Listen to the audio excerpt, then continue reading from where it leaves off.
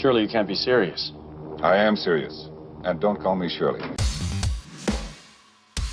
Good morning, Vietnam! I have you now. We came, we saw, we kicked its ass. Hello! My name is Inigo Montoya. You killed my father. Prepare to die. Life moves pretty fast. You don't stop and look around once in a while, you could miss it. My calculations are correct. When this baby hits 88 miles per hour, you're gonna see some serious... You're listening to the 30-something Movie Podcast. One movie each week, 30 years in the making.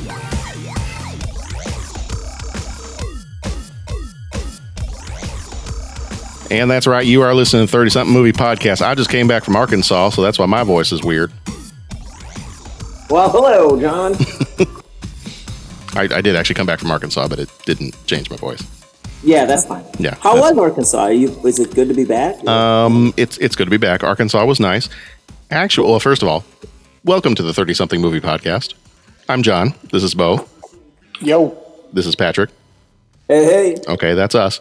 So welcome. Glad that you're here. All right, now back into the conversation. Arkansas was good. Actually, we went down there. We were in southwest Missouri to visit my family. And then my sister was doing the company that she works for now. They do a lot with Walmart and Sam's. And so she was down, because that's where the headquarters is Bentonville, Arkansas.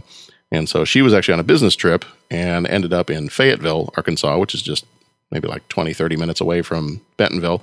So we drove from southwest Missouri, took us a couple hours. We stopped off at Pea Ridge, Arkansas, which is where the Civil War Battle of Pea Ridge was. And so stopped there, saw the battlefield, went on, picked up my sister, and then brought her back over to see the rest of the family. And it was good. It was good. I was looking for stuff to do in Fayetteville, Arkansas, because I know I've been there, but it's been many, many, many years. And came across a list online that said Fayetteville, Arkansas had one of the top 20 or top 17? It was some weird number. Bookstores that will change your life. Wow, that's quite a claim. And so I was looking at this list. I think it was from BuzzFeed, and I was looking at this list, and I thought, okay, maybe like in the Midwest or in the United States. It was bookstores from around the world. Wow, really? I was like, you're kidding me. How would I not have known? Because I've been to Powell's in Portland, and that place, Sharon and I need to take our own little mini vacation over there just so we can spend several days in that store with no children with us. And so I thought, okay, I've been to Powell's, and this is on the same list as Powell's in Fayetteville, Arkansas. So we went and we checked it out. It was, they had a ton of stuff. They did not have the 2 or 3 books I was looking for, but it was one of those bookstores where just things are just from floor to ceiling books. Just kind of everywhere. Yeah. So it was pretty awesome. It was pretty good. That's really cool. Would have been even better if they had the books I was looking for, but well, yeah. Such is life. And those stores are just fun to go to. Perhaps when you're going to a bookstore of that magnitude, perhaps you aren't looking for the right books, right? Well, that's possibly true. Maybe the book needs to find me. Well, yeah, like the wand chooses the wizard kind of thing. Yeah. I was thinking more like Matrix, where the one agent said, perhaps we are asking the wrong questions. So what you're saying is, instead of choosing one of the High Aldrin's fingers, I should have chosen my own. Something like that. Okay. Would probably have been, That's a few years away, but okay. Okay, I see now. Maybe I just need to go back. There you go. Which I would be fine with. But yeah, so that was one portion of our vacation, so that was a lot of fun. Cool. I do have a funny story related to our podcast that happened while we were on vacation. We had the giveaway where we had a kind of a Twitter contest for people to follow and retweet us. And one of our Twitter followers, at Bad Movie Man, he was the one that won the contest. So I got all the stuff together. I had the deck of Princess Bride cards, and I did a little sketch of a movie poster on something to send with him too, and one of our little business cards that I was going to send off to him. And so I asked him for his address, and I won't give his full name on on the recording here, but he gave me his first initial and his last name, and that he was in England. Oh, I was cool. like, okay, cool. That's crazy. Yeah. So I didn't have a chance to mail it before we left. So I take it with me, and then we get to where my family lives in Southwest Missouri, and I take it to the post office, and I don't think I've mailed anything overseas in a very long time. And I don't know that I've ever mailed a package. So when I went to go in there and mail a package, and I was like, okay, I need to get this mailed. I don't necessarily need like tracking and that other stuff on it, because, I want my kids to go to college someday. And Exactly.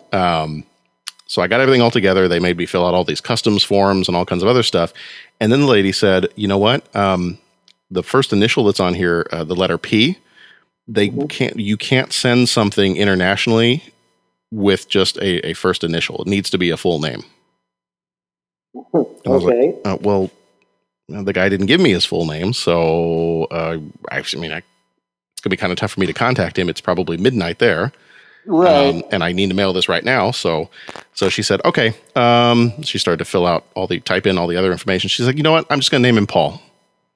And I said, okay, well, are you sure? Like, if you name him Paul, are you sure it's going to get there? Are we going to have any problems with it not being delivered because it's got the wrong name? She's like, no, it'll be fine. We're just going to name him Paul.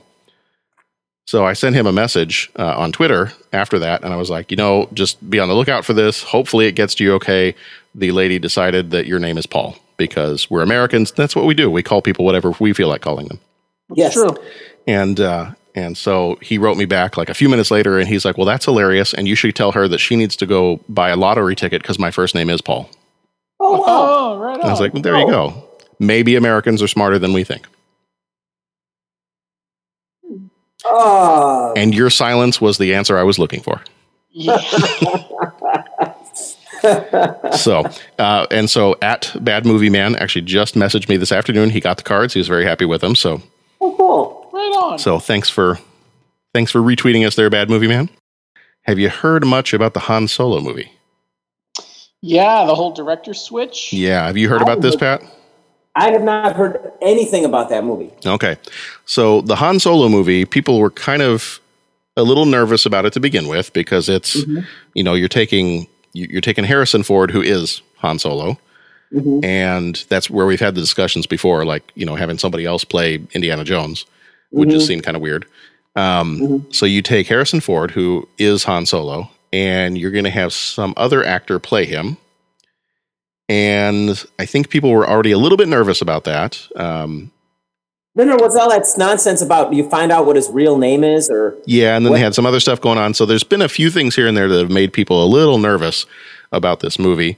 And to top all that off, there was an announcement, I think just a couple of days ago. Originally, the directors for this movie were going to be the same two guys. Is it Chris Lord and Phil Miller? Did I get the names right? I know it's Lord and Miller, but I always forget who has the first name. And Right. the guys who directed the Lego movie and the Lego Batman movie. So they're going to be the directors. And I guess a few days ago, an announcement came out that they were fired. Oh. And so I was like, oh, okay, that doesn't normally happen on a Star Wars movie when I would have thought they were pretty close to finishing the filming of it. So apparently, and then like a day later, or maybe not even a day later, they announced that Ron Howard was going to come in and he was going to be directing the Han Solo movie. Huh. So that, okay, I'm fine with that because Ron Howard's a good director, and I feel like the vibe of his movies is going to be fairly similar. We just mentioned Willow a few minutes ago. He directed Willow. I mean, there were so many of these other great movies that he's directed. So I kind of feel like you're going to get the same reverence for Star Wars that, we kind of expect from these movies.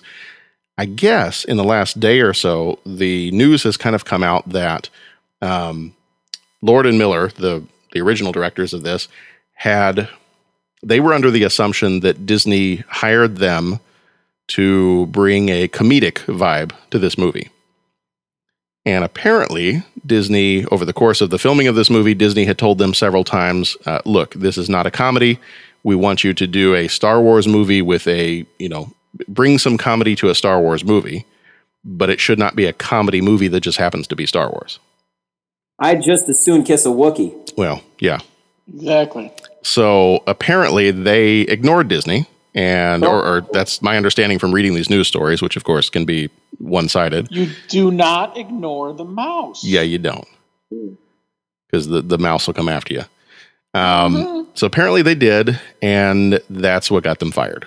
Is apparently the movie was more comedic than what Disney wanted, and they were not happy with it, and so they fired them, and then they brought in Ron Howard to fix it.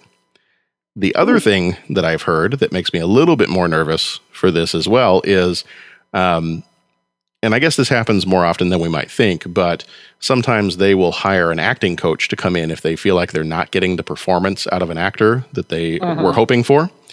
And apparently, but normally that happens fairly early on in a movie. Like if that's going to happen, they'll do it, not too long after they've started.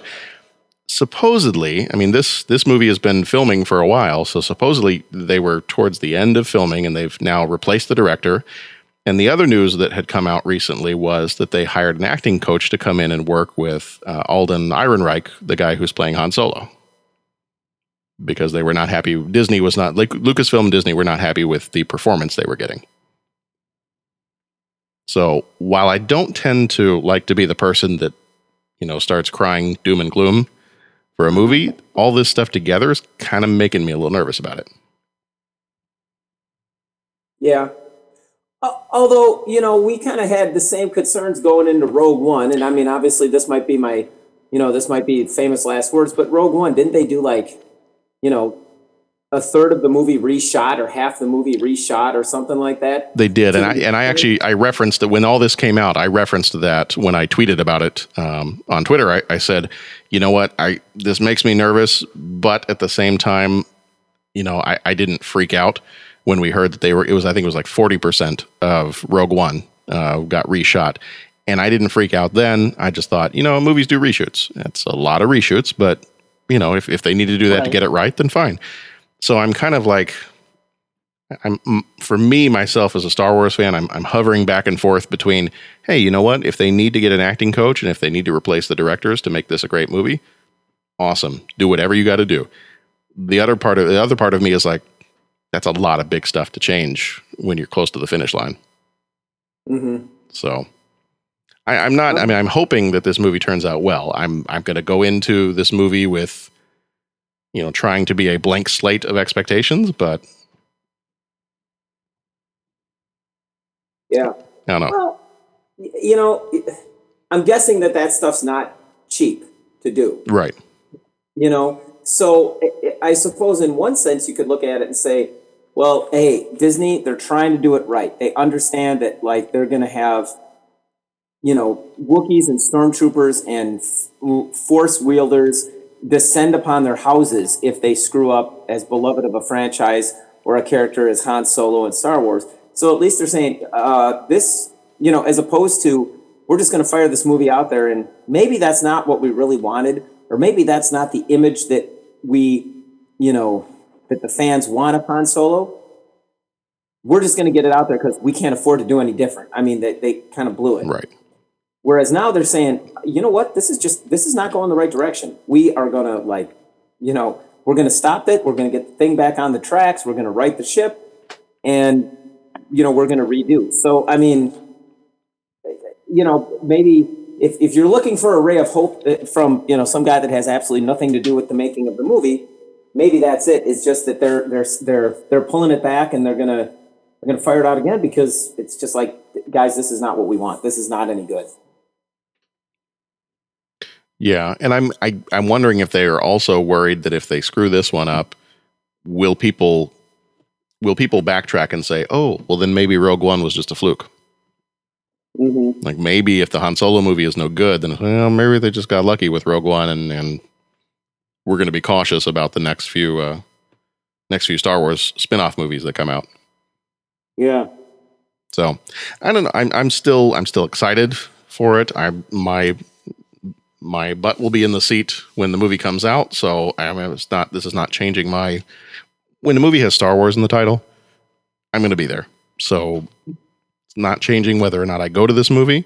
And I think I'm just going to have to remind myself that now with Disney having control of Star Wars, we're going to get a Star Wars movie probably every year going forward for the rest of our lives. And they're not all going to be rock stars. So I'm hoping that they are. I'm hoping that they're good. And this stuff, I guess, makes me a little bit nervous. But at the same time, like I said before, I didn't freak out when they said they had to redo a whole bunch of Rogue One. So I'm trying not to freak out with this one too. I think it'll be okay. I think it's going to be all right. I think there are a lot of people that are kind of trying to I be have to admit to being already concerned about this movie, and this does not make me feel any better about it. I mean, I was concerned when they said it was going to be a Han Solo movie. If they were going to do spin-off characters, spin-off movies, I really didn't necessarily want them to do the big three. Right. You know, I would be totally fine. What I would love for them to do is to do an Obi-Wan Kenobi movie that takes place between 3 and 4. Yeah. I'd be cool with. I think that's the only major character I would probably want to see in their spin-off movie. So I will admit also that when they announced it was going to be Han Solo, I'm like, yeah, that's a character we already know a lot about. Maybe we need to go do somebody else.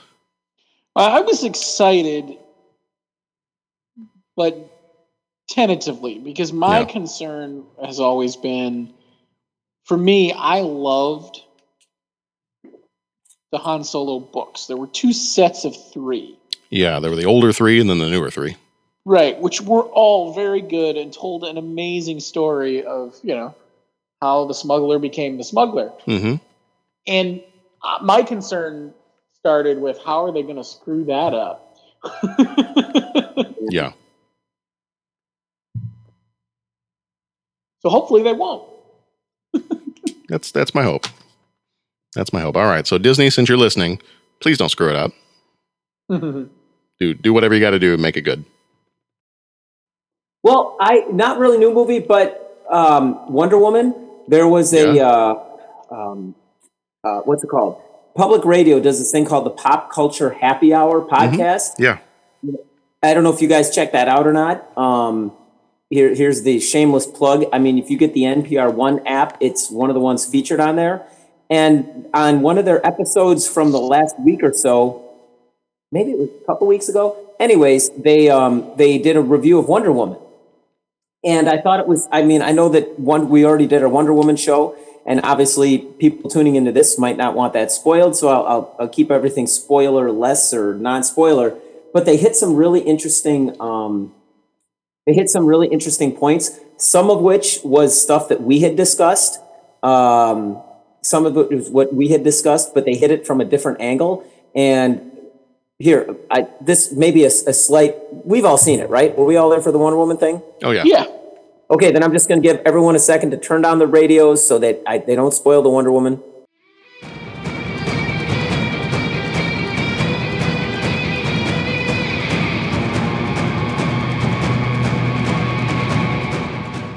Okay, so they talked about the slow-mo in the battle sequences. Yeah. And I was like, wow, this is pretty interesting. But it wasn't like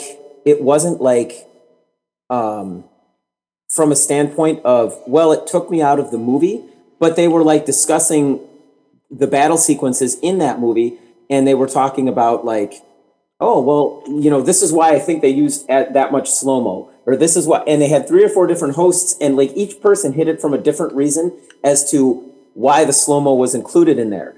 And a couple people talked just formulaic, like, well, that was the action movie style, and maybe they were following in the footsteps of this director or that director or something. Mm-hmm. And then one person was talking about how, because it was a lot of female combat, they were focusing more on, what was it, ballet and one other thing that are like stereotypically, or gymnastics, that are like stereotypically traditionally more rooted towards female participants. And so they really slowed that down to give you that sense and to put that out there and to kind of send an image of, oh, well, even though these things are traditionally female, they can be really cool too. And they can really, kick butt and blah, blah, blah, blah. But again, they related it all back to the slow-mo. And like it or not, it just added a different dimension to what we discussed. Yeah. And then there was people, a couple guys were talking about like, oh, well, it didn't go far enough with the feminist message, or, oh, it went just right, or, oh, it should have done this, or, well, traditionally Wonder Woman was this kind of character. And they were like, oh yeah, but then when so-and-so took over writing the comics, they switched to do this kind of a character. So I think the people were pretty informed. Again, I don't need to rehash the whole thing, but if you can check out even just that like 15, 20-minute clip of the Pop Culture Happy Hour, it has a cool review of Wonder Woman. Okay, awesome. Listen to our review first and then go over there. Exactly. There you go. Exactly. Did that give enough of a spoiler? Like, I don't want to screw anything up for people. Oh yeah, no, I don't think you spoiled anything. Okay, good. Yeah, because you didn't mention that Batman shows up at the end of the movie and does this whole dance routine. Exactly. Yeah. Exactly. As long as you don't give that away, I think it's fine.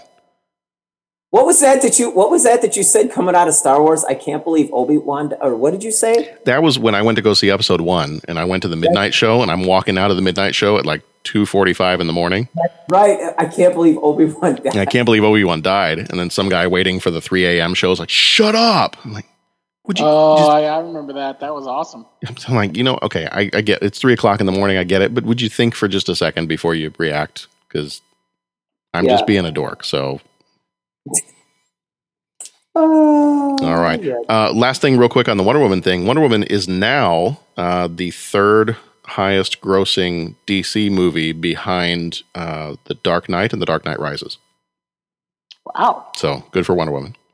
And I read today, even the head of Marvel Studios, Kevin Feige, he came out with a quote and said that because normally sometimes you get this back and forth of, our movies are better and DC's better and Marvel's better. The head of Marvel, the head of the Marvel cinematic stuff, Kevin Feige came out and said, you know what, this is awesome. Like the success of Wonder Woman, great. This now totally disproves all those people that said you can't have a solo female superhero movie. So it was just kind of nice to see the guys from the other side of the aisle where, they were happy about the success of the movie. Now, I'm just going to ask a question. Dark Knight Rises, all that. That counts as DC movies? That does not count as DC movies. It counts as DC movies because they're DC characters, but it's not part of the DCEU. Gotcha. Okay. So in the same way that the X-Men movies originally, and even like the Logan movies, the Wolverine movies, those are all Marvel. You'd call those Marvel movies, but they're not part of the Marvel Cinematic Universe. But technically they could be. They could be, right? I guess they could be, but then you'd also have to explain. All right, well then, when this happened in New York, why were the X-Men not there, or why did the Avengers not show up? And they never planned for those to be the same universe. Gotcha. Okay. So yeah, that'd be the only reason why. All right, shall we start running? Yes. See, and when I say it that way, that makes me nervous because I am definitely not a runner. If I had to be in this, I think I'd be dead in the first 5 minutes. Oh yeah, you'd be cannon fodder. Mm-hmm. I would never make it. All right, so this time around we are looking at The Running Man. Oh, I don't know that I gave our whole little spiel of we spoil the movie, so if you don't want to be spoiled, then go watch it, come back. And now you've heard it, so we'll move on. We are talking spiel done. We are talking about The Running Man, which came out on the 31st of November in 1987, just 30 years before the world economy would collapse and all this stuff would go wrong. And rated R for several obvious reasons. 1 hour and 41 minutes is the runtime. The director is Paul Michael Glaser. Is it Glaser or Glazer? I'm going to go with Glazer. He was Starsky and Hutch. He was one of the actors and the director of several episodes of Starsky and Hutch. He was in The Air. He was a director of The Air Up There and Kazam. Producer on this. What's that? That poor man. I know. Producers on this one, George Linder, who did the TV movie Bates Motel and She, Me, and Her. Tim Zinnemann also did Pet Sematary, Street Fighter, and The Island of Dr. Moreau. Writers on this one, Stephen King wrote the novel under the pen name Richard Bachman. How many novels did he write as Richard Bachman? Does anyone know? I did not know that about him. I want to say it was 8. Wow. So here's I did a little bit of quick research on that. So this is kind of the interesting thing. he wrote, I want to say it's like a series of 8 novels under the pen name Richard Bachman, because at that point, he was popular at that point, and I think he had a couple of reasons why he decided to do this. He wanted to see, well, first of all, I guess publishers at the time did not want the writers doing more than 1 novel a year because they felt the public would then feel that those novels weren't quality. So if you're churning out more than 1, they can't possibly be good.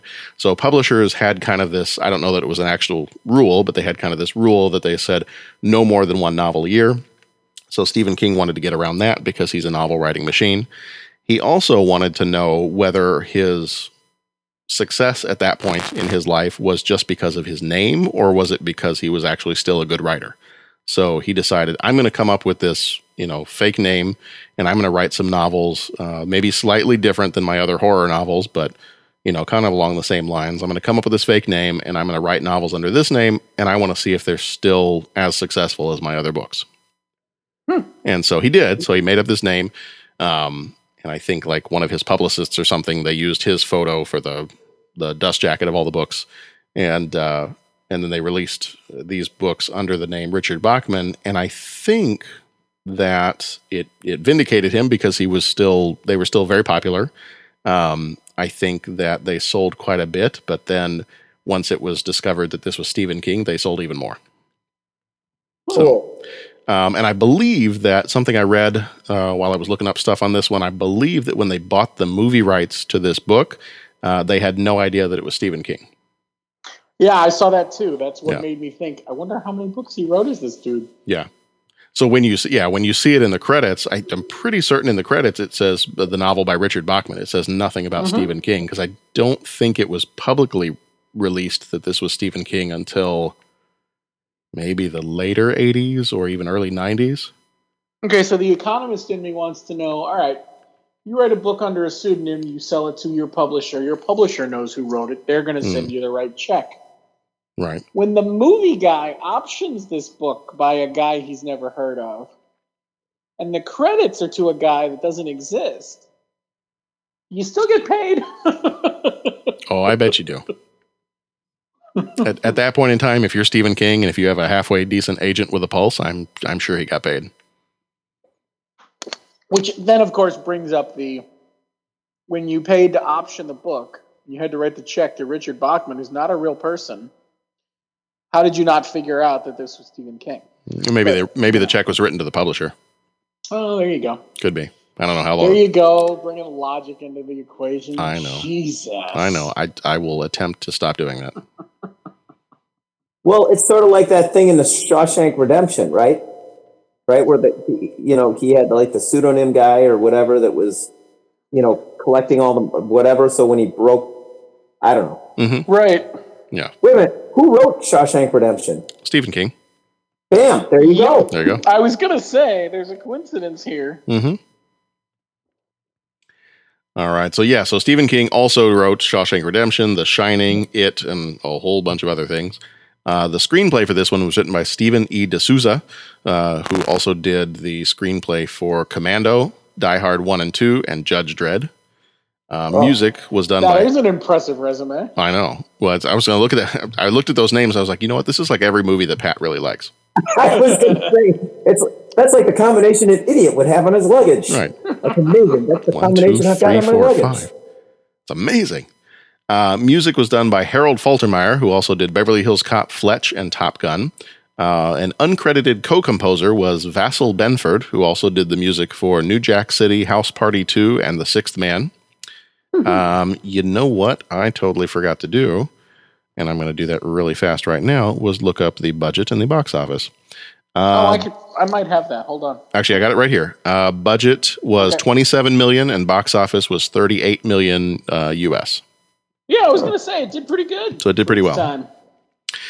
Arnold Schwarzenegger played Ben Richards, the butcher. Was he the Butcher of Bakersfield? Mm-hmm. Yeah, Butcher of Bakersfield, Ben Richards. He was in the Terminator movies, Predator, Total Recall, Commando, and The Governor of California. Maria Conchita Alonso played Amber Mendez. She was in Predator 2, The House of the Spirits. Yaphet Kotto played William Laughlin. He was in Alien, Live and Let Die, and Homicide: Life on the Street. Jim Brown played Fireball. He was in The Dirty Dozen, Any Given Sunday, and Mars Attacks. Jesse Ventura played Captain Freedom. He was in Predator, WWF, Demolition Man, and was the governor of Minnesota. A very political movie. Aren't we, though? Erland Van Lith, who died in 1987, just a little bit after this movie was released. Actually, he died before this movie was released. He played Dynamo. He was in Stir Crazy and Alone in the Dark. Marvin J. McIntyre played Harold Weiss. He was in Silverado, Short Circuit, and Back to the Future Part 3. Gus Rethwish was Buzzsaw. He was in Twins, The Scorpion King, and House 2, The Second Story. Professor Toru Takanada... back it up. Strike that. Reverse it. Professor Toru Tanaka, who died in 2000, played Sub-Zero. He was in Pee-wee's Big Adventure, Last Action Hero, and Darkman. Dweezil Zappa, it's a great name. Isn't it, though? I love it. Played Stevie. He was in Pretty in Pink, Jack Frost, and Duckman. Mick Fleetwood, yes, it's from Fleetwood Mac, played Mick. He was from Fleetwood Mac, from a movie called Zero Tolerance and another movie called Snide and Prejudice. And then finally, Richard Dawson, who died in 2012, was Damon Killian. He was the host of Family Feud, The Match Game, and he was in Hogan's Heroes. Rotten Tomatoes, the critics gave it a 63%, audience gives it a 60%. The Variety staff said, Schwarzenegger sadistically dispatches the baddies, enunciating typical wisecrack remarks, many repeated from his previous films, but it's all too easy. Roger Ebert from the Sun-Times gave it 2.5 stars out of 4 and said, the movie's problem is that all the action scenes are versions of the same scenario. Cinema Score gave it B-. The only award that it won was a Saturn Award for Best Supporting Actor for Richard Dawson.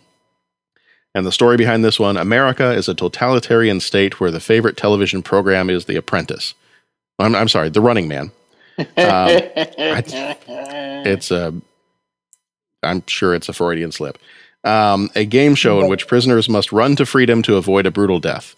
Having been made a scapegoat by the government, an imprisoned Ben Richards has the opportunity to make it back to the outside again by being a contestant. I don't know what a contestant is. It's something you steer boats with.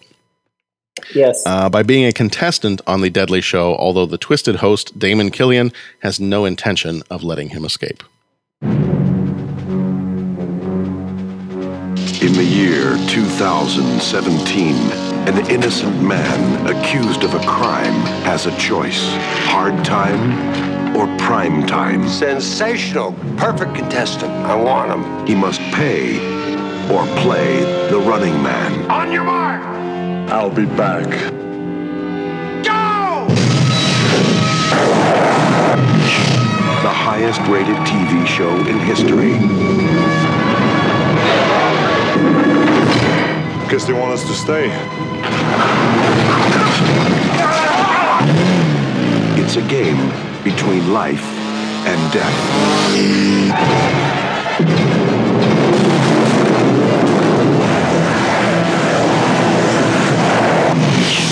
Give you a lift?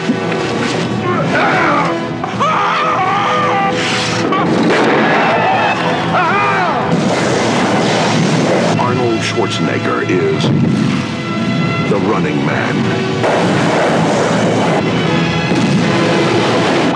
He's playing for a prize.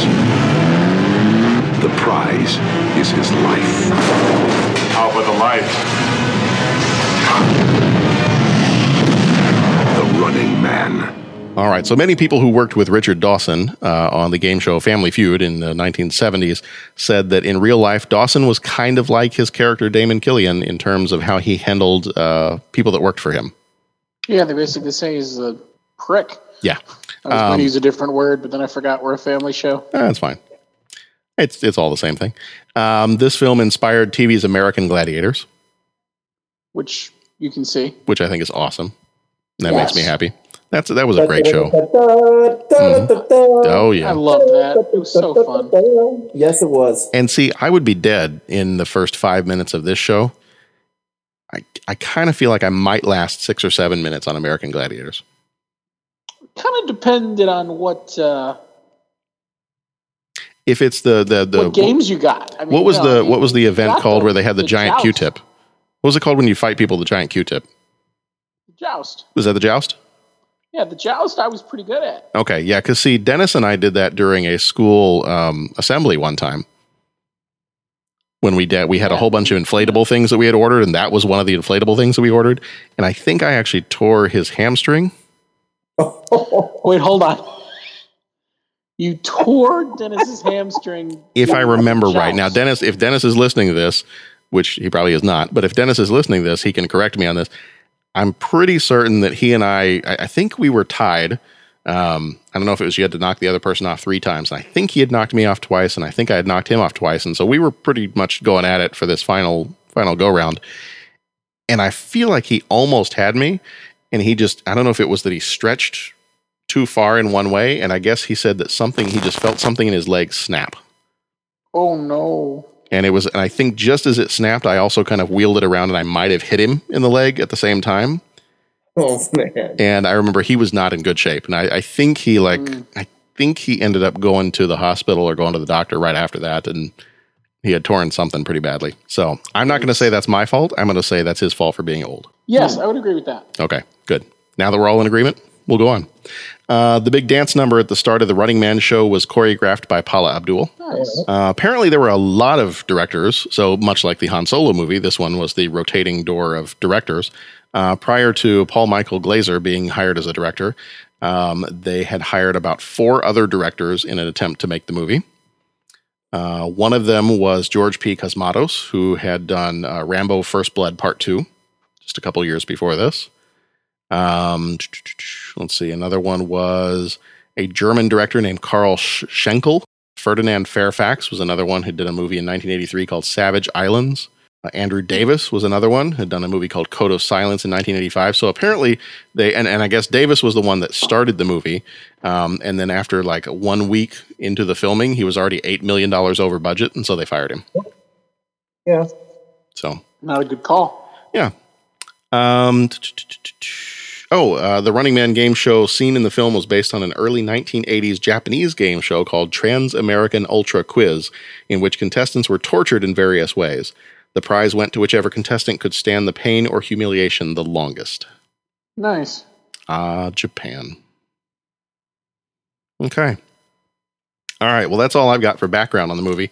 Let me ask you first, when was the first time you saw this? Because Pat, I think you just said before we started recording that the first time you saw this was a year ago. Yeah, it was about I think. Just find this damn thing. I could go home. Yeah, it was like, it was about a year ago. I think when it was last on Netflix, I was just kind of going through the whole, you might like this title. And it popped up and I'm like, oh yeah, I remember hearing about this movie, but I think I will like this title. I think I will. Yeah, I do like this title and it's got Arnold. And I was thinking back when we did Commando and that was awesome. And I watched it and I'm just like, again, why have I not seen this movie? It's great. So yeah, the first time I saw it was just about a year and a half ago. Okay. Bo, when was the first time you saw it? Oh, wow. Many, many moons ago, I saw it. And so long ago, in fact, that I had transposed events from this movie with events from another movie. I had sort of blended them together. So watching it this time around was kind of like watching it for the first time again, piecing it all back together. But there were certain scenes that stick out, even having not seen it for so long. Yeah. I mean, I thought it was particularly moving when Arnold stands up at that one point and volunteers as tribute. Yes. I thought that was very emotional. It was a very emotionally heavy scene. Well, and then Mr. Miyagi taught him how to paint the fence, so, you know. Right. All good. You know. And then Howard the Duck walked out as the final stalker of the game. Yes. Except he misunderstood. He understood what it meant to be a stalker. Mm-hmm. Mm-hmm. Yeah. I think the first time I saw this, as a kid, I had this time, I went through these different phases where I was on a particular kick. Like for a while, I was watching a whole bunch of, I think like round about the time, and you know what? Actually, that one's 20 years old, almost. It's like today or yesterday, maybe. Face Off is, I think, about 20 years old this week. No sometime. way. Yeah, way. And so I think because of Face Off and Pulp Fiction, I had this whole stretch of time in like the mid to late 90s where I was watching a whole bunch of John Travolta movies. Mm-hmm. And I remember in middle school, which would have been about the first time I saw this, I had this whole stretch of time where I had gotten introduced to Terminator 2. And because of Terminator 2, I was watching a whole stretch from like most of middle school, a whole stretch of Arnold Schwarzenegger movies. So that's probably about the first time. That may have been, I'm trying to remember the first time I saw Commando. I'd have to go back and listen to our show and see what I said there. But I feel like Terminator 2, Running Man, Kindergarten Cop, like a lot of the probably Commando, but a lot of Predator, a lot of the other Arnold movies. I think I would have seen those round about that middle school, early high school time. So we're talking early 90s. That's when I would have seen this one. And that sounds about right for me too when you say that, because I'm thinking Predator. It's about the same time. Getting heavy into the Terminator series, it was like, okay, this is good stuff. Yeah. Yeah, I think I saw Predator when I was 10. Oh my! That was the uncle. That was the uncle that would show me things before I was supposed to watch them. This was your uncle again. Yeah, that was the time that he was, I guess all of the adults, we were staying at my grandmother's house, and all of the adults, I don't know, they all went somewhere, and he was going to stay with us, and he had rented a couple of movies to watch with all the kids, keeping in mind that if I was 10, then that means my little brother was 2, and he would have been the youngest of the kids. There were probably about 6 or 7 of us out of all the grandkids, and so we would have been in the range from 2, maybe even a little bit younger than 2, but from 2 on up to, I was either 10 or 11, and I'm the next to oldest of all the cousins. And my uncle went out, and he rented a couple of movies to watch with us while all the other adults were going to be gone, and he rented Terminator 2 and Predator. Wonderful. I was like, oh, this is fun. And I remember enjoying the movies. The other little kids were kind of terrified, but I enjoyed them. Yeah. Hey, rock on, man. So yeah, that's probably the first time I saw Predator, but this one I think was probably sometime around middle school. I was probably 12 or 13 by the time I saw this one. Yeah. And this is the kind of movie, this is one of the kind of movies that I always really liked was if it's not my wheelhouse is like time travel movies and dystopian future movies. Okay. So I'm always a fan of like if there's some alternate timeline and you get to see how things worked out slightly differently, or, if it's just slightly in the future and you can see how things have totally gone wrong, then that's, Back to the Future 2. I love that one when that one came out because I got to see all of it. I got my time travel, I got my dystopian future, or dystopian alternate 1985. But yeah, I remember really liking this when I was a kid. It's good stuff. So I sent you guys a couple of questions a little while ago, and I just want to kind of get your take on some of this. I'm going to start with this one. Which of these is better? Do you think The Running Man is better or The Hunger Games? Wow. Because, and I'll give you some time to think about that one. Well, how are you? I don't know. Yeah. That's really hard because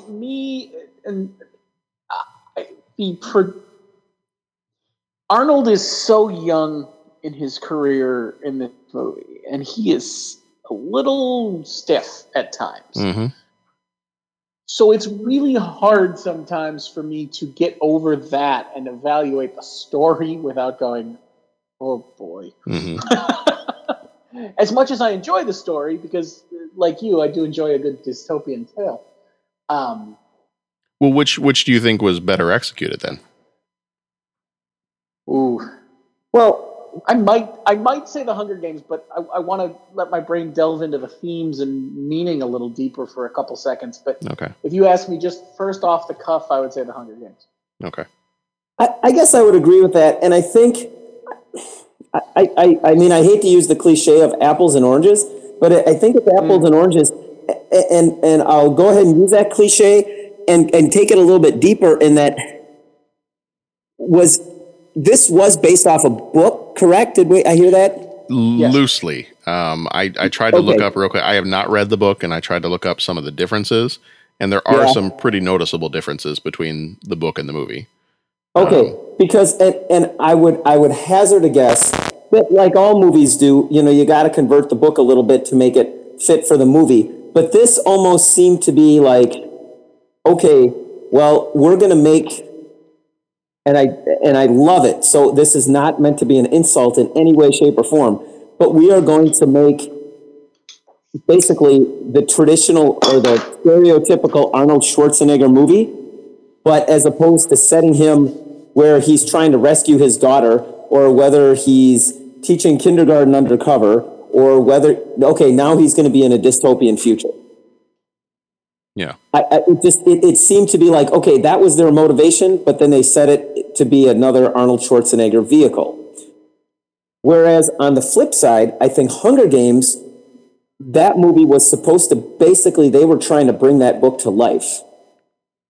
You get what I'm saying? Mm-hmm. Like, it was like, and so I think the movies, they kind of had a different mission in life. I mean, and so the Hunger Games maybe seemed like a more complete or emotional or whatever thing, because it was a more advanced, a more worked out, a more hashed out world. And obviously it didn't quite have a happy ending.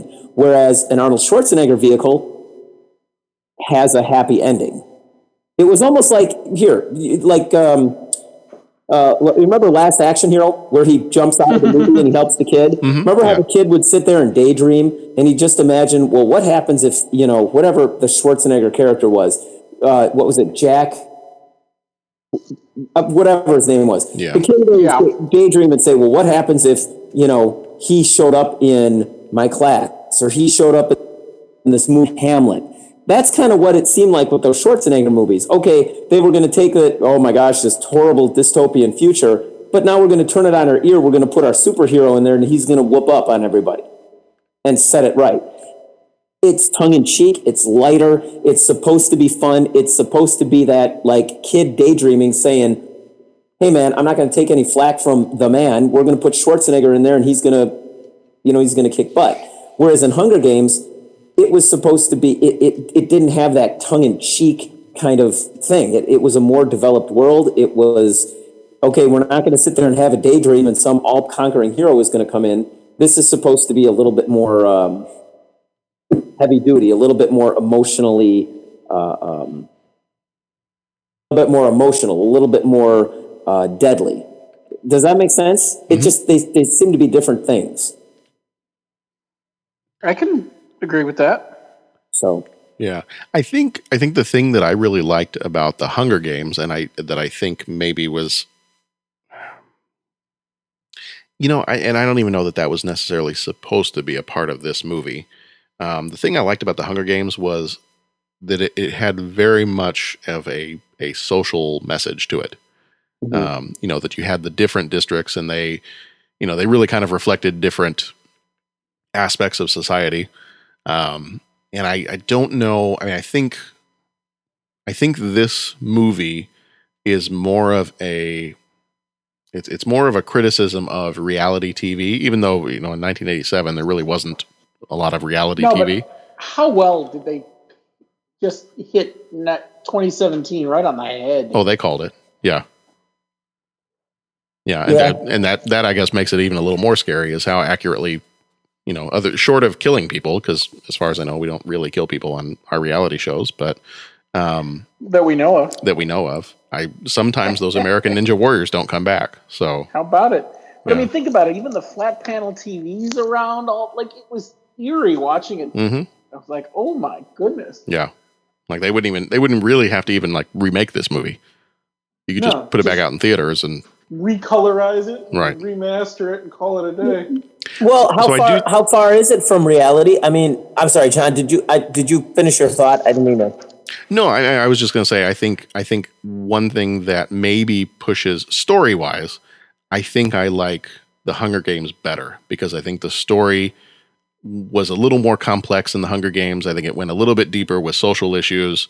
So story-wise, I think I like the Hunger Games, and even maybe action-wise, I think, because I do, as much as I really like this movie, I do agree with Ebert's assessment of it when he says, you know what, the action is great, but it's all kind of just a repeat of the same situation. Mm-hmm. It's a lot of, I know the movie's called The Running Man, but it's a lot of Arnold running, and then he outwits the other guys, and it tends to be very similar each time. Whereas I feel like if I was going to compare this to The Hunger Games, which I feel like that's an okay comparison, even though, like you said, it's apples and oranges, I think it's still, the bones are still similar enough that you can compare the two.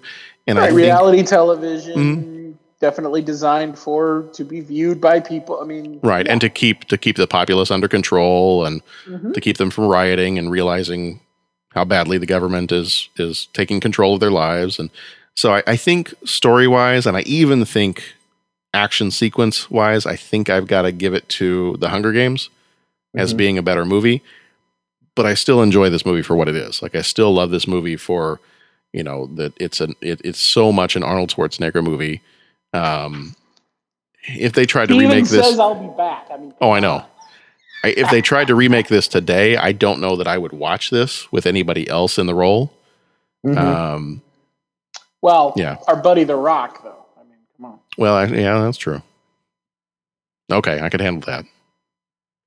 Yeah, well, think about those. Think about The Rock eyes. Think about when he would turn to the camera. Yeah, that would work. After he sliced up Chainsaw Guy. Buzzsaw. He slices up Buzzsaw. He had to split to the camera and gives you rock eyes, and then he moves on. Come on. What happened to Buzzsaw? He had to split. Ba-dum-bum. Yeah. So, Pat, what were you going to say? I interrupted you. He had to split. What were you going to say, Pat? Governor. Pat, what were you going to say? Well, no, just so much floating through my mind and all that. But no, I hear exactly what you're saying. I was just going to say the comparison to 2017 is I was going to make a joke about the NFL. I mean, that's kind of sure. I mean, that's kind of what that's all about. I mean, sure, they don't go out there to kill each other, but they kind of go out there to kill each other. Sometimes they get close. I mean, we kind of love it. You know what I'm saying? It's just like, okay, well, we don't want him to do illegal. Yeah, we don't want him to make an illegal hit, but you sure want to smack the crap out of the guy so he doesn't come back in the game. And it's always just like, I think there's even been jokes on Saturday Night Live and all that when it's like you can get real angry about something or real fed up with something. And, hey, wait, what time's the game on tonight? And suddenly, yeah, it's that whole thing. So I think that was a little bit more of maybe what they were trying to explore with The Running Man than, like a whole society and like you said, a complex society that you had in the Hunger Games where, they were using this to keep the population under control and had these kids pitted against each other. This was just kind of, like a different take. Mm-hmm. So that's all. Yeah. So if you had to, so in this movie, he goes through and he takes down the stalkers one at a time, and different, like I said, different from the book. In fact, you know what? Before I get into going through each of the stalkers that he takes down, here's what I found, and I think I got this from. This might have been from Wikipedia. This might have been from one of the other websites. I'm going to run through really quickly, just give some of the differences between the book and the movie. And then we can go into some of the stuff with the individual stalkers.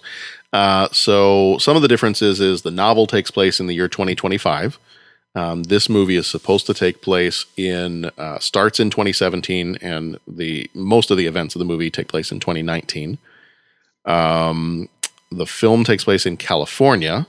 The novel takes place, I guess, on the northeastern coast of the United States. He is in New York. Let's see, he's in New York. He's in Boston, New Hampshire. Well, yeah, of course it takes place out there. Stephen King wrote it. Right. And I guess Richards enters the game willingly as opposed to being forced to because he's trying to get money for his sick baby daughter. And insert volunteers tribute comment here. He is deemed an enemy of the state and receives $100 for every hour he stays alive over a period of 30 days. And he will get an additional $100 for every law enforcement officer or hunter that he kills.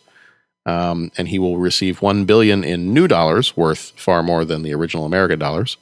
As opposed to being confined to the site of an earthquake in California in the film, Richards can travel anywhere in the world to evade the hunters, but must videotape 2 messages per day and courier them to the game's network or forfeit his money. Richards is a Caucasian male and shows signs of racism early on in the novel, but is taken in by the Throckmortons, an African-American family in Boston, and after he's told of the situation the government forces them to live in, he decides to help them. Laughlin is a Caucasian, as opposed to in the movie, who is African-American. He enters the tournament willingly as well. Laughlin eventually dies in Topeka, Kansas. Dan Killian, his name is Dan instead of Damon. Dan Killian is an African-American, and he is the producer of The Running Man, not the host. The only hunter in the novel that is ever named is a hunter named Evan McCone. He is the chief hunter. Eventually, Richards shoots and kills him. Let's see what else. The ending, I guess, is a little more depressing in the novel. Richards carjacks a woman, steals her car, and hijacks a plane, where he takes McCone, the chief hunter, hostage. Just as it is in the film, Richards is given a chance to become the lead hunter by Killian, replacing McCone. And in the book, it looks like Richards actually accepts the offer. And then afterwards, he is later given the news that both his wife and daughter had been killed before he had even first appeared on The Running Man, giving him a little bit of time to rethink his offer. And then feeling that he has nothing left to lose, Richards overpowers the flight crew on the plane. He kills McCone, the chief hunter, but he is mortally wounded in the process.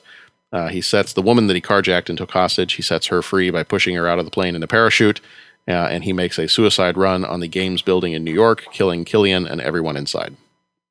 And himself.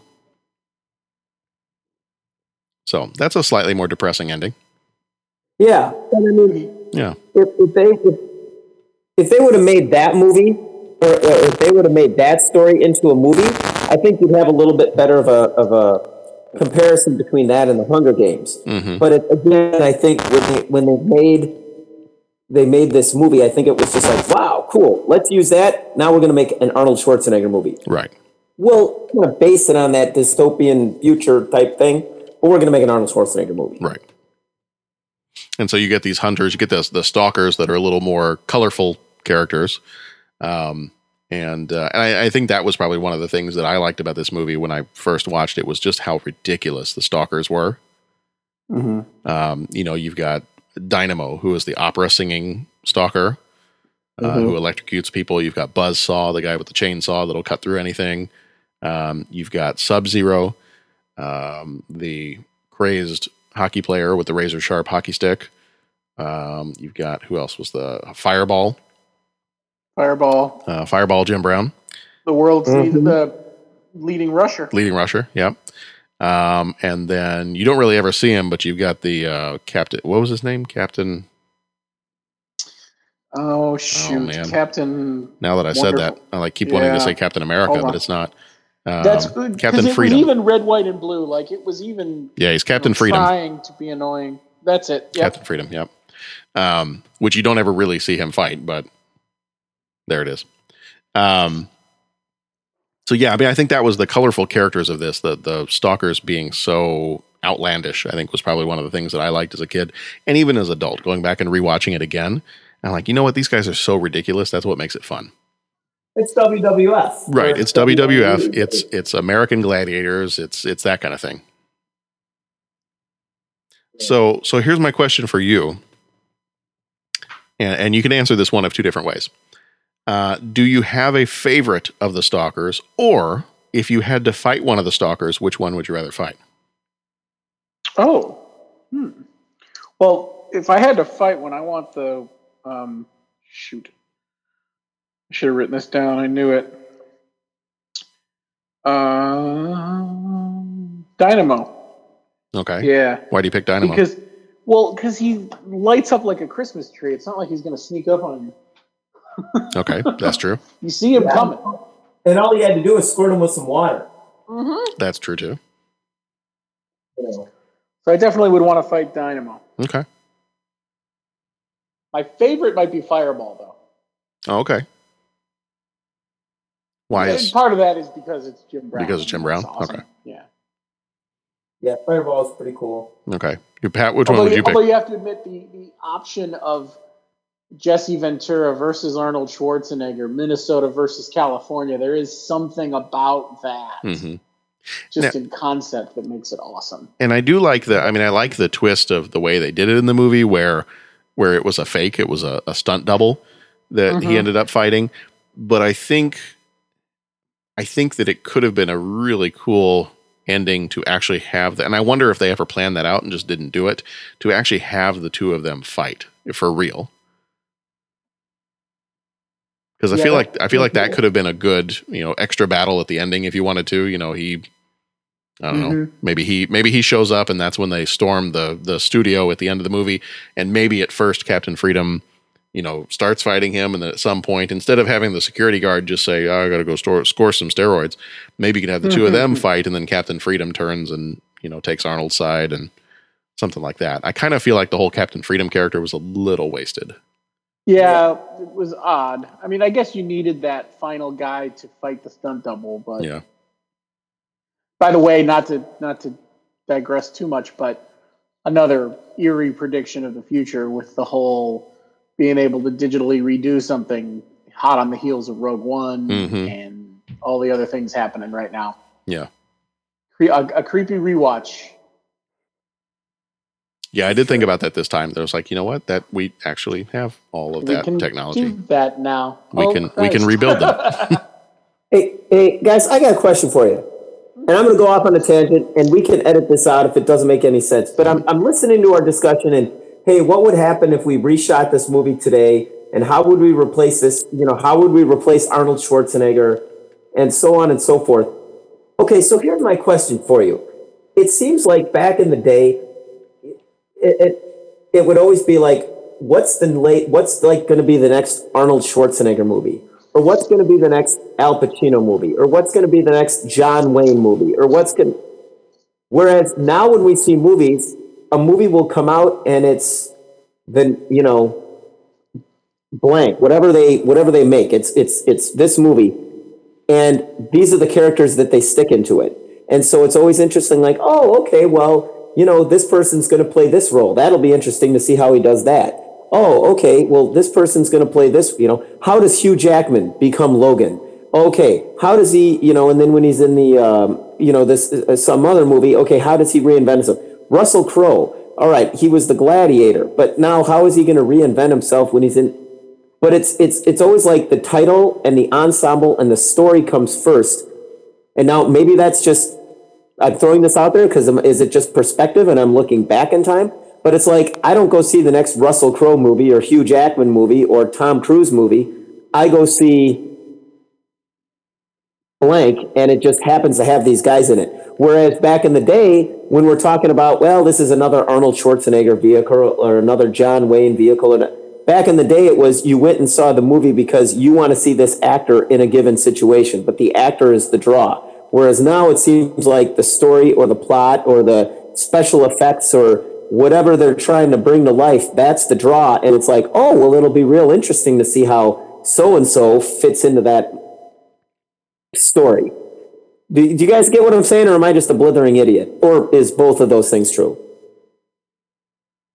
No, I think you're right. I mean, I think that I'm trying to decide which route I want to take on this. If I want to be the cynical, I'll give John a second to form his thought, but I think it's the commoditization of actors. Okay. There are so many choices now. Like, there are so many choices now for actors. Very few parts are written for an actor. They write the part and then they go find someone to play it. They might have 2 or 3 in mind, but like you were saying, back in the day, someone wrote a script for John Wayne or James Dean. They wrote a script for a person. I think the other part of it is business. Back then, you didn't sign up for a movie. You signed up to work with a theater, production company. You signed up to work with 20th Century Fox, and you had a 5-picture deal with 20th Century Fox. You didn't know what those movies were when you signed the deal. Okay. The only thing that's even close to that these days, and John's better with this stuff, so he may tell me there's more, but the only thing that's even close to those kind of deals now is the deals some people got from Marvel. Okay. To do multi-picture deals ahead of time without knowing what they really were. You get a contract to do, we mentioned Die Hard earlier. You get a contract to do Die Hard. Mm-hmm. They might put a clause in your contract that says you will be available if we want to do a sequel. But that's as far as it went. It wasn't these multi-picture deals like you saw back then. Yeah. With the exception of Marvel, again, there are the notable exception. I think some people, I want to say, Samuel L. Jackson got like a 6-picture deal out of the thing, so he's got 2 or 3 more at least. Okay. Yeah, to a certain degree, I think that's true. Now there were definitely instances of if a studio tried to sign you for a movie, they did want to try to sign you for multiple movies, especially if it was like an action movie or an adventure movie, because they wanted you to be available for sequel stuff, for sequels, or if you became a big star because of this one, they wanted to be able to have you on retainer to say, okay, cool, we got you in this adventure movie, and we're going to make a sequel to the adventure movie, but then we also want to try you in a romantic comedy. Right. And so I think one example, I've been mentioning several times, I've listened to that the Rocketeer Minute. Okay. And they talk to the do you guys not read the papers ever? Good grief. That one never gets old. No, it's not going to. It's been going since 1938. It's not going to get old. They've been talking to Billy Campbell, the guy who played the Rocketeer, on several of the episodes, and they talked to him about how Disney, when he was signing on to play the Rocketeer, Disney wanted him to sign for 3 movies. And it wasn't necessarily that he was signing for 3 Rocketeer movies, but he was just signing on to work for Disney for 3 movies. Most likely they would have, if it had done well, then most likely they would have done at least 2 or 3 Rocketeer movies. They wanted it to be kind of like a new Indiana Jones type franchise. But, sure. But I think I think Disney was, and other studios as well, were trying to jump in on that and say, okay, you know what? We're going to get this person to sign ahead of time, especially if it's like an action movie. If this becomes a big action star, we want to get their salary locked in for the next 3 movies now. And then we don't have to pay them as much going forward, which I think is kind of what they did with Gal Gadot for Wonder Woman, because, and I read this the other day, and this kind of made me a little upset. She only got, and I say only as if it's a small amount, she only got $300,000 for playing Wonder Woman. Wow. Where most of her male counterparts are getting, in the multiples of millions. She got $300,000. So I'm hoping, and I think she signed for at least 3 or 4, maybe more movies. And that could be Justice League, Wonder Woman, other spinoffs. Sure. But hopefully they didn't lock her into some, ridiculously low salary, because now she's going to be a much bigger star than she was before the Wonder Woman movie came out. But I mean, I think studios even back then were trying to lock you into, if they could, trying to lock you into a multi-picture deal just so they could lock in your salary, and not, if you got real big real fast, then you couldn't come back and be like, oh, hey, and to not let you go work for somebody else. True. Yeah. Because back then the competition between the production houses was kind of insane. Yeah. Well, and I think to your point earlier, I think that nowadays, like you were saying, I think that they've really tried to redesign the movie making process to be more about the story and less about who's playing the character. And that, you can look at movies like Rogue One and say, okay, yeah, there were some actors that, I recognize some of the actors in that movie, but they're not like, it wasn't like a Brad Pitt. It wasn't like a Ben Affleck. It wasn't a Robert Downey Jr. It wasn't a Christian Bale. It wasn't one of those guys, but I do recognize some of these actors, and it was still a really successful movie. And it was a Star Wars movie. And so I think, and I don't know if I want to take the cynical route and say that studios are doing this on purpose so they don't have to pay as much for their actors. I'm sure that's a consideration. Oh, sure it is. I'm sure it is. It also makes you replaceable. Right. Yeah, and I mean, I if think we make that's it about the story, and we can find someone who looks a little like you, Mm-hmm. and the public will buy it, we can still make the story without you. So, right. aha. Yeah, and I think that right now, in terms of the quality of stories that are being written, I think television is knocking it out of the park, and I think movies are suffering a little bit because television is doing so well, especially with Netflix and Amazon and all these others doing these original movies and original series. I think that they look at the success of the TV shows and say, all right, well, they can get these people that no one's ever seen before to star in this show and do a phenomenal job and make a whole ton of money. And then, in the next season, they can replace them. So Hollywood, why can't we do that? Mm-hmm. Let's focus more on the story and just, we'll try to get, if we can't afford a Robert Downey Jr., we'll get the young kid that looks like a Robert Downey Jr. Yeah. So I kind of, if I had to guess, I think that's kind of why you don't see as much of that anymore. You don't see, I'm coming to see the Arnold Schwarzenegger movie, or I'm coming to see the Hugh Jackman movie. I think that's, if I had to guess, I'd say that's why. Yeah. Because they're trying to phase that out so they can save money. Interesting. Yeah, and maybe why we see so much in the way of remakes now, when you said, like, well, the story's the focal point. It's just like, hey, well, we're going to put the remake out there because, the story is what drives it. We really don't, it doesn't matter that it really was so unique because, Arnold Schwarzenegger was bringing that character to life. We'll just put another big muscle guy with a sword out there. We can redo Conan. Right. Exactly. Yeah. The Rock for Conan. Anyone? The Rock for Conan? I really think you could put him in anything. Yeah. Well, certainly anything replacing Back to the Future with The Rock. Yeah. I mean, as long as he'll fit in the DeLorean, I think it's fine. Yeah. Well, now, that would be hysterical. Can we see if that even works? Well, and in all honesty, I mean, we're going to need a bigger DeLorean. Yeah. We're going to need a bigger boat. Well, I think it still maybe happens with comedy. I mean, if Will Ferrell's going to be in a movie, it's going to be the next Will Ferrell movie. Right. Right. And just as one example.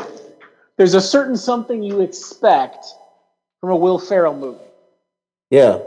Just like back in the day, you would expect from a John Wayne movie. There's a certain tenor of movie that you're expecting. You're not going to see a Will Ferrell movie expecting to see The Running Man. Right. Yeah. And I think you're expecting to see Elf. Well, and we've talked about this before, where I think we agreed on this, that maybe comedy is a little bit more, there's just different types of comedy, more so than other genres of movies. And, I may absolutely love a Will Ferrell comedy, and somebody else may absolutely hate a Will Ferrell comedy. Exactly. But if we like action movies, we're probably going to like the action movie no matter who's in it. Mm-hmm. I think we've mentioned that before on one of the other shows, and I think that's probably why you still have that with comedy movies. True, but I will say this though, we could say that, well, all the Schwarzenegger movies are alike, or all the Stallone movies are alike, or all, and I'm quoting some big action ones, but you can go back and watch those, and that's still that personality is still enough to draw you in. Which there's a lot of people I've talked to that with all the modern movies out there and all the comic book movies and all the everything, I've talked to some people. My brother, for one. I'll say, hey, did you see so-and-so? And he likes going and checking movies out. Hey, did you go see, Civil War, Captain America, Civil War? And he'll just kind of go, I might catch it later. But he says, honestly, those things all run together. And he, in his take, and I mean, I just gave Civil War as an example. I'm not saying he specifically had a problem with it. Yeah. But he said, they all kind of run together. And he said, I don't know. It's like they're just churning them out. And then they tell you, this is going to be the biggest movie of the summer. You must go see it. And then we go see it, and it's like, okay, there was the big action scene, there was the this, there was the that, nothing really, it's kind of more of the same kind of stuff. And, but then you bring up like any one of these name actor things, and it's like, oh yeah, that's still fun. Why? Well, it's still fun seeing that guy or that girl get up and do their thing in a movie. Yeah.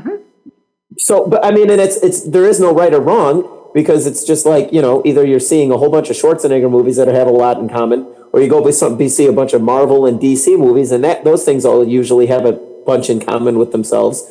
So it's just kind of pick your poison. But I don't know. I didn't mean to go completely off the rails on a tangent, but just a question that was kind of popping into my head as we were having our discussion. Yeah, no, absolutely. So I don't know that we got, so Bo, we got yours, going back to the Stalkers and which one you'd fight. Did you say which one you'd fight? I don't know, man. I think Bo said Dynamo. I mean, Dynamo, just like if you throw a bucket of water on him and he gets electrocuted, he kind of would seem to have the easiest, Achilles heel. Whereas the other guys, he had to kind of fight their way through. Well, the one guy's got a freaking chainsaw, and let's be honest here. Chainsaw theme lately? Yeah. Mm-hmm. Yep. Well, I'm not messing with the chainsaw. Yeah, the chainsaw scares me. Anyone that can swing that thing around, I'm freaking me out. Yeah. So I guess if anyone, I'd like to do that. And then as far as my favorite one, boy, I don't know. Each one of those guys was fun to watch. I'd be hard pressed to pick a favorite. In terms of a favorite one, I think I got to go Dynamo. Okay. Just because I love how ridiculous it is that he sings opera and then goes out to kill people by electrocuting them. Yep. Just and that guy actually was a classically trained opera singer, so it was actually him singing. Oh, fun. Oh, wow. That's cool. I didn't know that. And but if I had to pick one to fight, I feel like Sub-Zero was a little slower than the rest of them. All right. I don't know. For some reason, it just seemed like he might be easier to evade. It didn't really matter. I mean, I would be dead in the first 5 minutes, no matter what. This game is already stacked against me by being called the running man. I'm just going to be the standing still and hoping for the best man. Okay.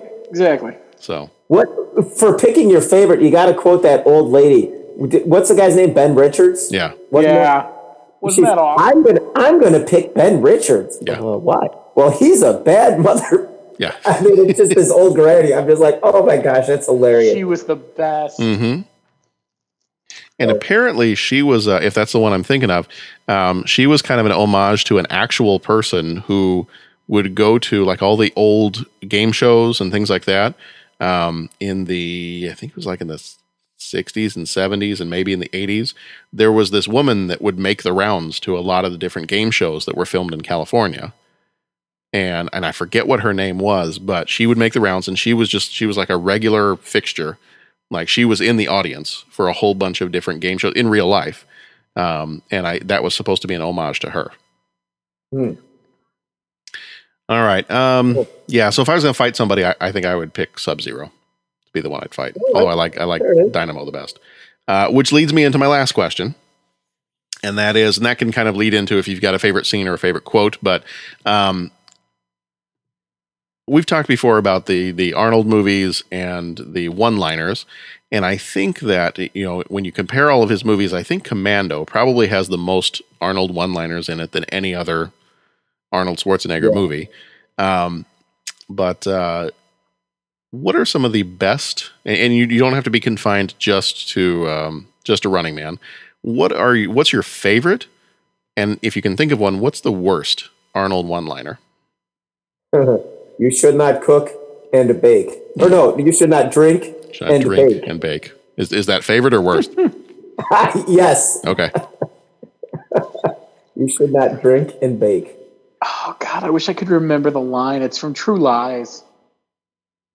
He's in the Harrier jet. Here's my invitation? Fake. What now? I was thinking of the Here's My Invitation. Is that the... Yeah. That one's pretty bad. It's not the one I'm picturing, but that one's pretty bad. Okay. Yeah, pretty much anything from True Lies is kind of rough. To me... What was the line from the Mob movie where he was in the dressing room and he's like... Something about, I'm going to kill you later, or... No, that was Sully. There was some... Yes, I like you, Sully. You're a funny guy. That's when I'm going to kill you last. Yeah, that was that. Mm-hmm. Well, I'm sorry. I got to do... There was one from the Mob... What was the name of the Mob movie that we did? With Schwarzenegger? Yeah. The one that we just did last year. Cold. No. Cold. No. All right. Welcome to the 30-something movie podcast, where our memories last about 30 minutes. Okay. Yeah, Well, you keep doing your thing. Raw deal. It was raw deal. Raw deal. What Yeah. you said. Okay. So I was going to say, so anything from True Lies, all those one-liners from that were a little rough. And then the best one, it's so simple, but he delivers it so well every time. I'll be back. Yes. And it's so Arnold, and it's like, you know, there are things people are going to be remembered for years after they have shed this mortal coil, and that's just one of those things. He will always be that guy. Yeah. So it's a bit of a cop-out, because it doesn't really require much thought, but it's just one of those, like, yeah. And you can say that to anybody, and you'll get a reaction. You know, it's there. It's Arnold. Yeah. Yeah. Yeah. I'll be back is an awesome quote. Well, that's one of those things. It's just the way he delivers it, and it's just solid, you know? Mm-hmm. I got to say, one of my favorites is "Let Off Some Steam," Bennett. Yeah. You know what? Another one that I like, when I saw this on a list of different one-liners of Arnold's, another one I like is from Twins. And he has the line, he knocks the guy off the motorcycle kind of by accident, and he goes, "I did nothing. The pavement was his enemy." Yes, that one's good. I was actually just going to say, when you said Twins, that movie has a lot of good stuff in there. Just little things. They're just funny. I think Twins and even Kindergarten Cop, how can you forget It's Not a Tumor? Yeah. Yeah. They showed a side of him that was just different, and it was awesome at the time. It was like we needed to see that he wasn't just a muscle-bound meathead, and those two movies were perfect for that. The one I was thinking of from Raw Deal was I hope you're not your mother's only child. Yes. That one was, and it was delivered so well too. But that was the one I was thinking. That's fantastic. What was the other one? Well, you know what? Overall, this movie, I got to go with this movie having some of the worst. Okay. Yeah. Well, this movie. I mean, you mentioned rough in this one. Yeah, Bo, you mentioned that he seems kind of a little wooden in this movie. It just the writing for his dialogue is just bad. Well, and did I read somewhere that he and the director didn't really get along at the start of things? He was I think not so. a fan. I wonder if that had anything to do with it. Yeah, it could be, because I mean here, and I kind of made fun of this. I think I tweeted this earlier, and I made fun of this. I was like, you know what? As much as I love this movie, it's got one of the worst lines, one of the worst Arnold one-liners I have ever heard, and it's when he kills Sub-Zero, and he does the whole "Here is Sub-Zero, now Plane Zero." What does that mean? Oh no! Like, what is? I don't even know. And I know that I'm thinking way too hard about an Arnold Schwarzenegger movie. But what does that mean? Here is Sub-Zero, now Plane Zero. Yeah. Yeah. So that's probably my least favorite of all time. Yeah, that was a little rough. If it bleeds, we can kill it. Come with me if you want to live. Has to rank up there with some of the best ones. Oh, and then I do That's like another one No, so here, and this may actually be my favorite one. You brought this one up, Pat, but this may be my favorite one because of he does it once and then he brings it back later on. From Commando, "You're a funny guy, Sully. I like you. That's why I'm going to kill you last." Yeah. And then later when he gets Sully and hangs him off the side of a cliff, he goes, "Remember, Sully, when I promised to kill you last? I lied." I lied. You know what? That's another one he uses a lot. I lied. Yeah. That comes up in a lot of movies, and it's all about his delivery. It's all about that accent. It just gives you so much. Yeah, the Total Recall. You have a lot of nerve showing your face. Look who's talking. Look who's talking. Or is it when he was it the elevator comes by and he's holding the guy over the platform, Richter? Yeah. And the elevator goes over and slices off his arms, and he throws his arms down at him. And he's like, "See you at the party, Richter." I'm like, okay, that's good. I don't know what it means, but it's funny. Yeah. You gotta say something. You gotta have some very quippy one-liner when you disarm a guy. Right. Yeah, you see what I did there? Farewell to arms. The True Lies one where he's like, where his wife's talking to him and he's got the sodium pentothal in his system, and she says, "Have you killed people?" He said, "Yes, but they were all bad." That one was pretty funny. Okay, you might have found a redeeming one in True Lies. I'll give you that. There you go. All right. Because that is good. You're not wrong. Yeah. All right. Well, do we have anything else we want to say about The Running Man? Enjoyed it. If you've listened to all this nonsense and you haven't seen it, you should go see it. Especially if you enjoy our general take on genre movies of this type, because it's a classic and it's, dare I say, foundational. Okay. In the dystopian I think so. genre. I think you could say that. Make a case for it. Mm-hmm. Did you? You know what? So very, very quickly, because I know we got to wrap up, but very quickly, this was one question I did want to ask. What about pick one other dystopian movie? Do you have a favorite dystopian movie? Dark City. Oh, that's a good one. Fan-freaking-tastic. Yeah, that's a good one. Have you ever seen Dark City, Pat? No, I haven't. I was looking through the list. Rufus Sewell. I don't even know how you pronounce the man's last name. He's so good. And Jennifer Connelly, which helps. Mm-hmm. Jennifer Connelly. That never hurts. Any day, all day. Yep. Hey, and actually, Pat, if you want to borrow that one, I have it. So let me know. Okay. It's really good. Cool. Have you guys seen A Clockwork Orange? Oh yes. So just the other day, my father-in-law was talking to me about that movie, and he said, anytime you want to sit and just get weirded out, it's beyond, it's the craziest thing you'll ever see.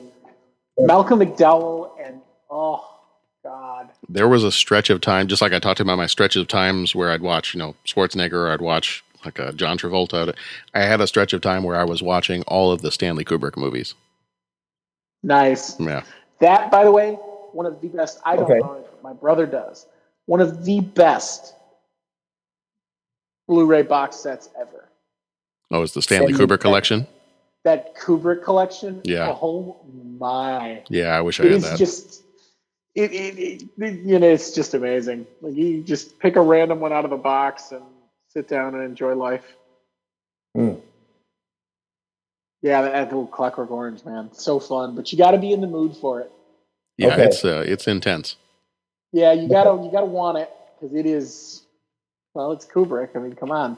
Yeah. I would say the same about 2001. I love science fiction, but you got to be in the mood for 2001. Mm-hmm. Yeah. That is not a random pick it off the shelf kind of deal. No. So if I'm going dystopian future movie,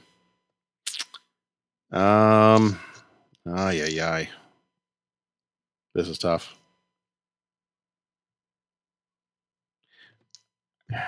Now I made you guys narrow it down to one, so I need to narrow it down to one.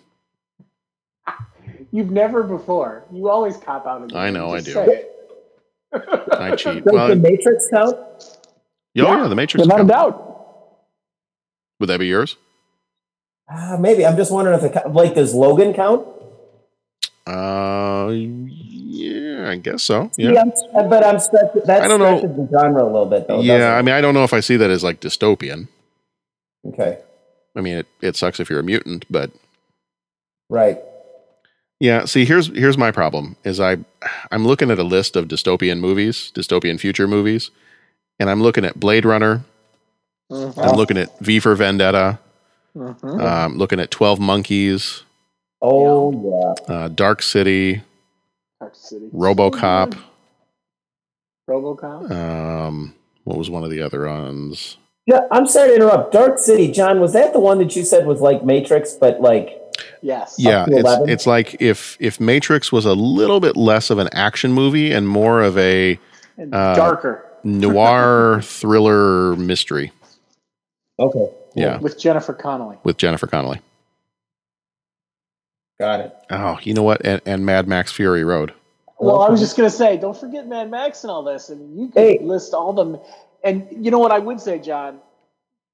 You could list the Mad Maxes as one. Yeah. You know, that would be you know.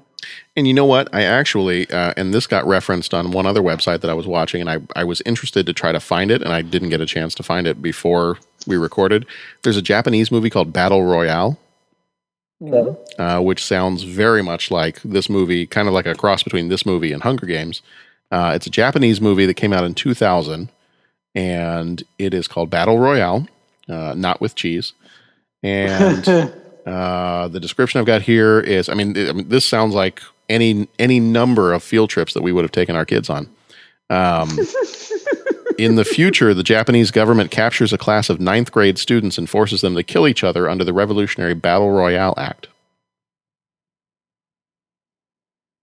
Interesting. So apparently they kidnap a whole class of 9th graders, and they drop them in the forest with a little bit of food, and they put these explosive collars on them, and they force them to fight each other to the death.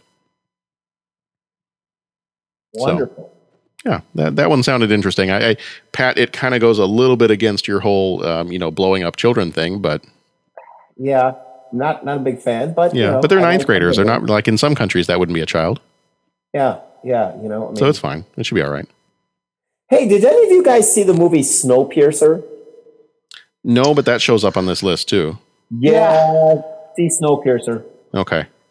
Yeah. It was on Netflix for a while, and I kept meaning to go take a look at it, and I never did. Okay. If it comes back or if it's on some, that movie is good. Okay. That's Chris Evans, isn't it? And you know what? Yes. Okay.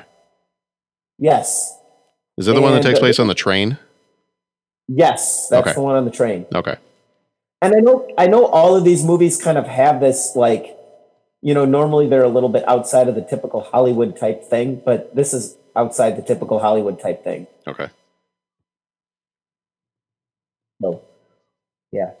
Snowpiercer's good. Okay. All right. If I had to go with one, I'd say Matrix. Okay. I mean, did you ever lock in on one, John? No, I'm cheating.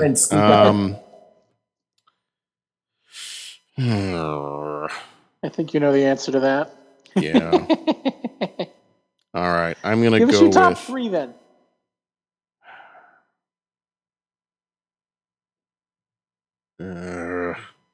We'll allow a top 3. Go for it. Not cool. No, I'm going to narrow this down. I'm going to narrow this down to one. I'm going to narrow it down to either Blade Runner or V for Vendetta. There you go. Okay. And I'm going to go with... You can do it. You can do it. You can do it. You know what? I'm going to go with V for Vendetta. Woo! Oh, cool, man. I'm going to do that one because I really like Blade Runner. Blade Runner is probably one of my favorite sci-fi movies. But if I'm going to, and I really like V for Vendetta, if I was going to rewatch one more than the other, I would rewatch V for Vendetta more often. There you go. Blade Runner, I think, is it's the better movie. I think Blade Runner is one of those that it's a little bit like one of those that you have to be in the mood for to watch it. Yeah. Just because I think it's so dense and so heavy. And whereas V for Vendetta, if I wanted to put that on and just watch it as an action movie, I could do that. But then it's also got a lot of deeper stuff in it too. Yeah. I think I'd rewatch that one a little bit more often. So I think that's the only reason that edges it out for me. But there we go. Okay, yeah. I did it. I narrowed it down to one. It's a record. We've never done that before. John, I'm proud of you. Thank you. That's welcome. That's all I live for. All right. Well, I think that's going to do it for us here. So if you have not seen The Running Man, we've just ruined the whole thing for you. But if you have not seen it, go take a look. It is a fun movie. Yeah. And then you can imagine, you can try to, maybe the next time you have a family gathering, you could make your own Running Man game. And find a way to play that like on New Year's Eve or I don't know. Have prizes for the last people left living in your party, and all kinds of fun stuff like that. It's a fun movie, and maybe a little too close to home in terms of what 2017 actually looks like. Yeah, a little bit. I was creeped out, won't lie. A little bit. All right. Well, coming up for us, we're probably going to make a few changes here and there to our July calendar. I think we kind of mentioned this last time. We've got several movies coming up in July, but we also wanted to throw in an episode where we talk about Star Trek The Next Generation. That one came out in 87, so we want to talk about that one. We do want to throw in our worst movies of 1987, which I think Leonard Part 6. Nice. And as much as that's a horrible, horrible movie, I really actually can't wait to talk about that one. That is a special one. It's very special. We were going to do La Bamba. We were going to do Prick Up Your Ears, Dirty Dancing, and Radio Days, and then possibly the worst of 87 and Star Trek The Next Generation. But I think also because our 150th episode is coming up very, very soon, I think we're going to drop a couple of the movies that we had on the plan here for July. We're definitely going to do Dirty Dancing, and we're definitely going to do La Bamba. But we may drop a couple of the others and stick with the worst of 87 and the Star Trek Next Generation one. So we will. Sounds like a plan to me. We'll revise that as we go along. But in the meantime, if you want to get in touch with us, if you want to check out what's going on or interact with us more than just listening to us, you can go to our website, 30podcast.com, and that's got all the different ways, Twitter, Instagram, Facebook, all those different ways you can get in touch with us.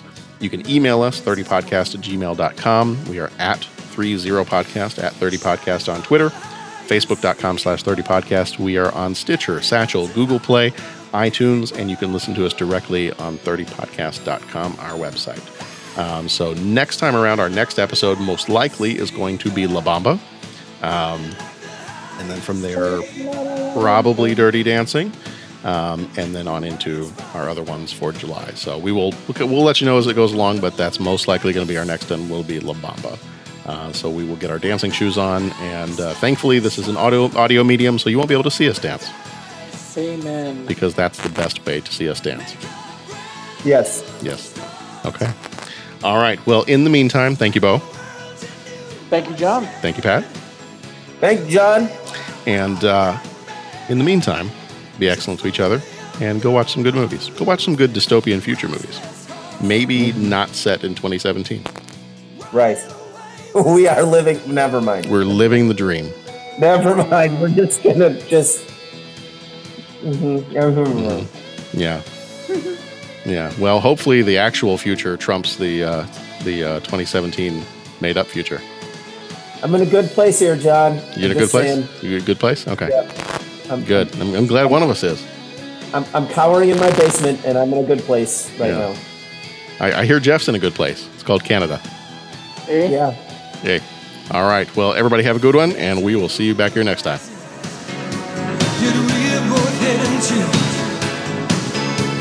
It's out there in the distance, and it's playing out to running away. No more lonely nights with a restless heart. Roll the dice. But hey, will you just let me explain? This is television. That's all it is. It's nothing to do with people. It's to do with the ratings. For 50 years, we've told them what to eat, what to drink, what to wear. For Christ's sake, Ben, don't you understand? Americans love television. They wean their kids on it. Listen, they love game shows. They love wrestling. They love sports, violence. So what do? We give them what they want. We're number one, Ben. That's all that counts. Believe me, I've been in the business 30 years. Well, I haven't been in show business as long as you have, Killian. But I'm a quick learner. So I'm going to give the audience what I think they want.